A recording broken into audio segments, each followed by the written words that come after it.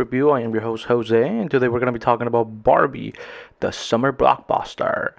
So, I recently went. Actually, the movie came out yesterday. They had its previews, and I decided to go see it with, some people, and here we are.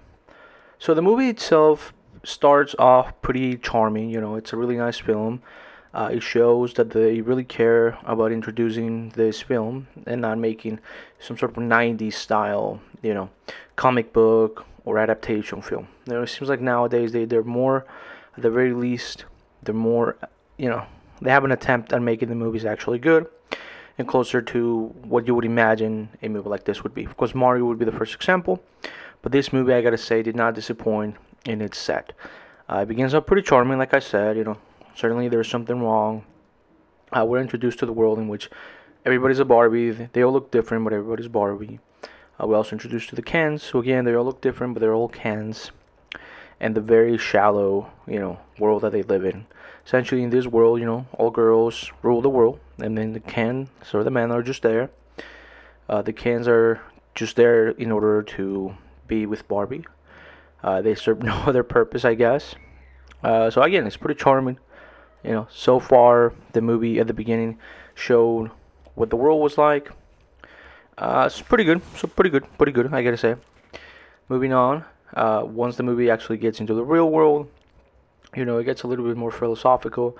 They have a reversal. Ken has an epiphany where he sees that men rule the world, and he goes for this very, world.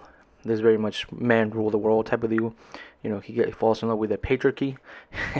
He brings this back to the Barbie world, and then he turns the world upside down. This, I gotta say, is the first, what they call neo-woke movies, honestly, because he plays with the idea of men losing their status as, the breadwinners of the world, and how, they all complain, I'm a man too, so there you go. How they all complain about women taking over, and then in reality, it's like, yeah, they're not really doing anything. And not taking over. They're just more of them. But that's it. He's still ruled pretty much by man. So he plays on that very well. I really liked that. It was a meta joke. There was a lot of cringe humor, which again I really personally enjoyed. Once Barbie comes back after failing to accomplish her mission of finding this little girl, she sees the world and she's like, oh, she has a realization that it wasn't the little girl, it was the mom. So now the mom and the girl and Barbie, they're like, how do we fix this? How do we fix Barbie world?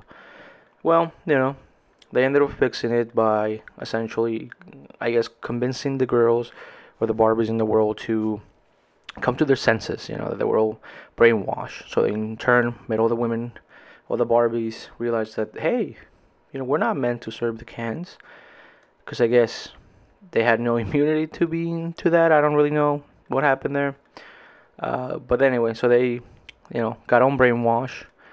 They became once again the rulers of this Barbie world, and again they had a big speech about girl power, that type of deal. So if you're a guy, probably don't go see this movie.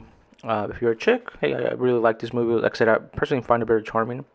I think it is a good women's movie.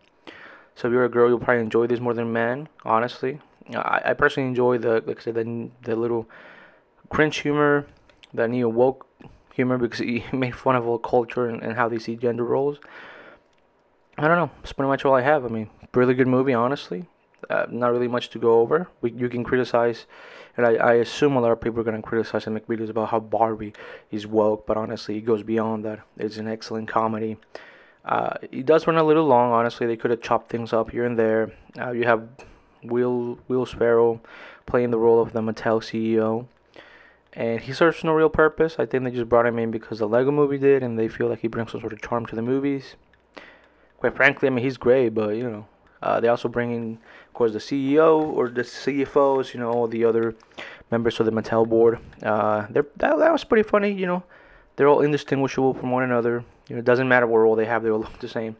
So in many ways, our corporate world is much like, I guess, the Barbie world.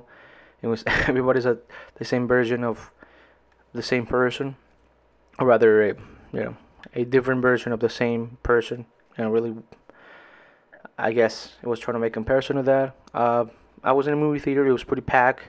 People were seeming to enjoy this movie. Like I said, I really enjoyed it. I wish the movie was shorter. It does drag on in parts, but overall, I think it was a good comedy. I probably will be watching this at some point in the future. This is one of those so bad it's good movies. So it's bad, but it's good. It reminds me a lot of like the Dora the Explorer movies, in which it subdues your expectations. You're expecting a cheeky cash grab, and it kind of is, but at the same time, it brings in an extra level of humor that you would not expect from a movie like this. Like I said, it's definitely post woke slash red pill world. It's really amazing. The comedy's great.